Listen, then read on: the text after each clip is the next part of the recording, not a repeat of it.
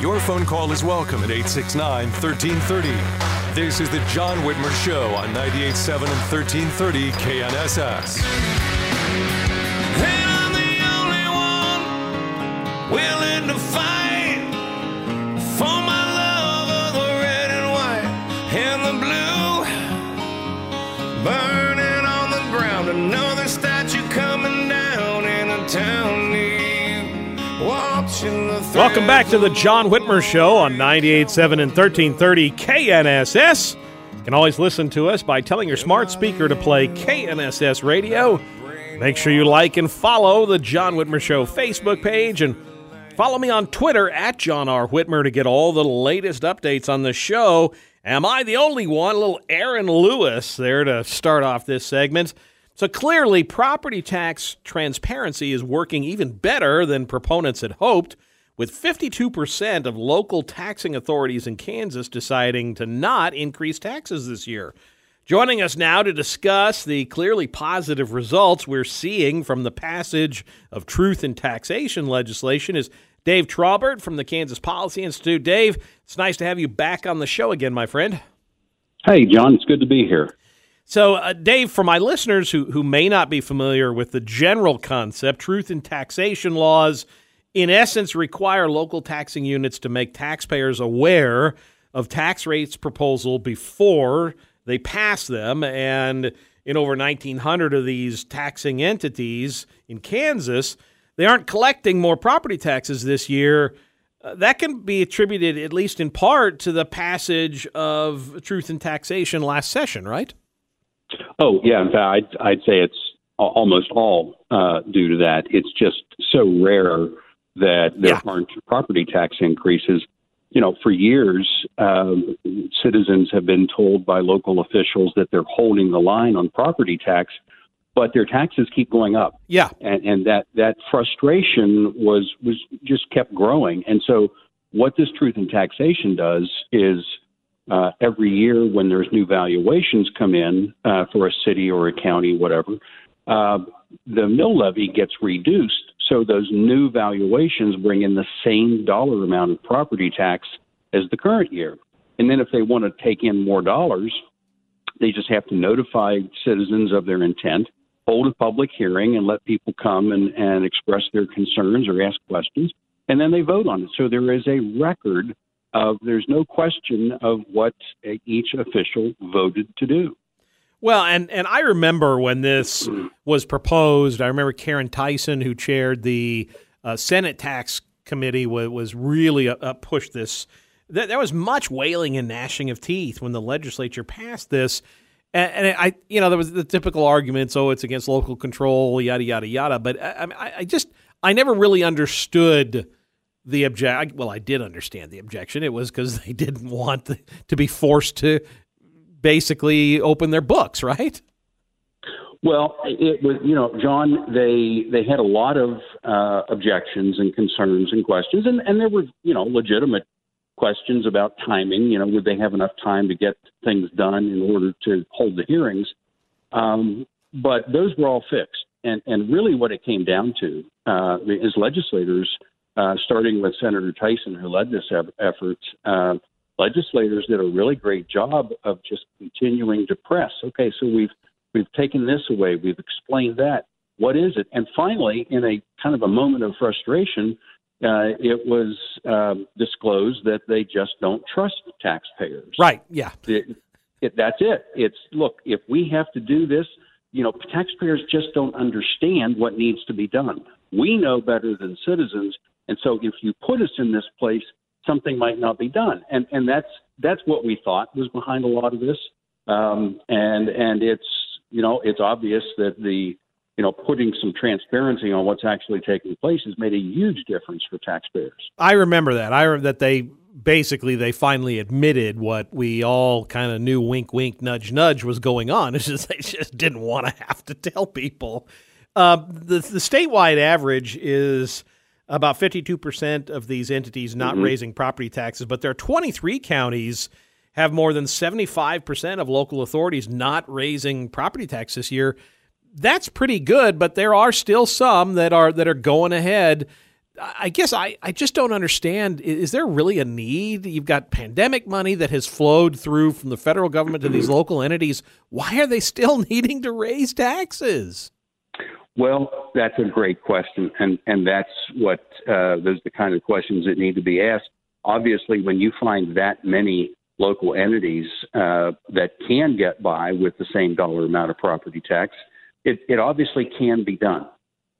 It's kind of interesting that not all of the ones that didn't increase taxes are small, but a good, probably more so than aren't. There were some large counties like Reno County and Saline County that chose not to raise property tax this year. It really comes down to whether the government and officials want to go through their books and find ways to make ends meet without passing a burden on. You know, they'll say, and it's true, you know, our insurance costs are going up and we have inflation and all these things, but so do their constituents. And local officials are wanting to make it worse by adding a tax increase to the burden. So basically, they want people to adjust their budgets so that the government doesn't have to. Yeah, that's the sad part.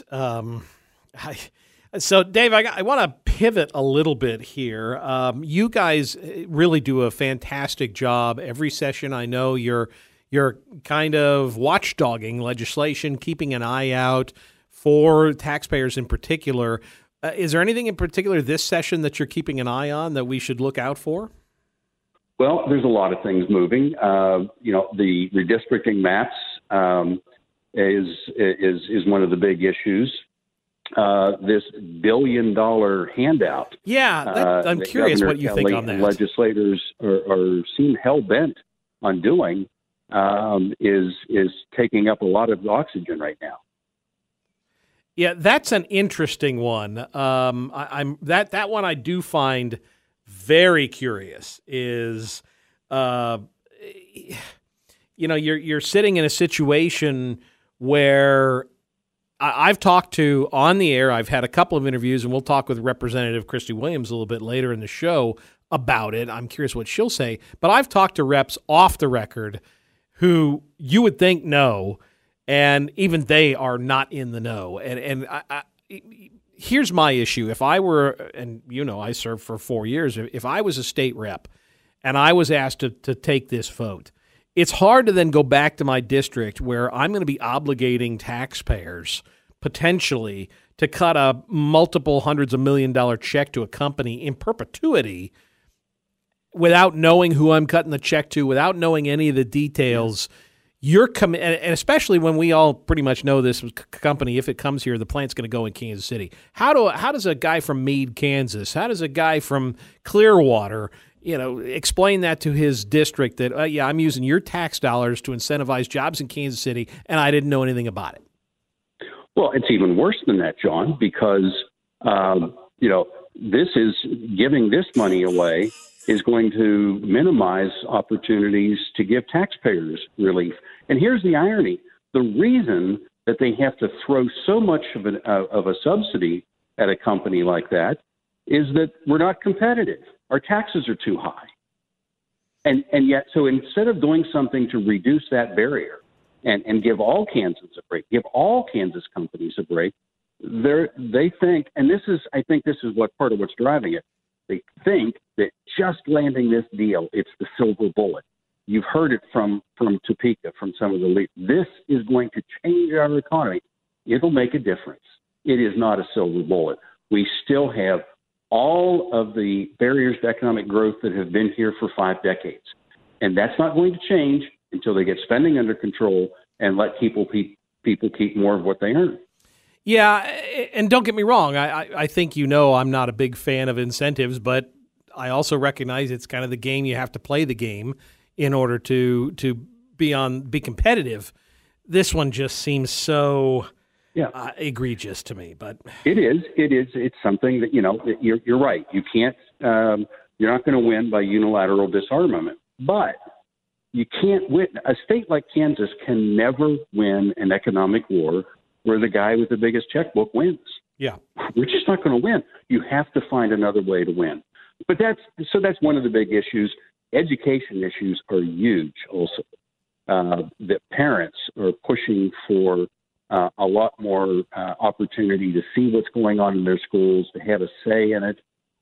There's a big push for real educational choice in Kansas. And there's been a lot of good discussions. In fact, one of them was in Representative Williams' committee. She's leading the charge on several of these things. And so it's going to be a really interesting session. Well, Dave, we can always count on you guys to shed a light on this. Lord knows mainstream media won't. We shared your recent article about this on the John Whitmer Show Facebook page. But if folks want to read it for themselves, they can also find it at sentinelksmo.org, correct? That's right. And in that article, there's a link to our site called kansasopengov.org, where you can go see a list of what every one of those 3,800 local entities is doing this year. Well, how much they're raising taxes or not raising taxes. I appreciate you, brother. As always, you guys are great, a wealth of resources. Carry on the fight, my friend. Hey, thanks, John. Good to be here. Take care. We'll be taking your calls at 7:45. In the meantime, coming up after the break, State Representative Christy Williams will be with us to bring us our legislative update from Topeka. You're listening to the John Whitmer Show on 98.7 and 1330 KNSS, Wichita's #1 talk.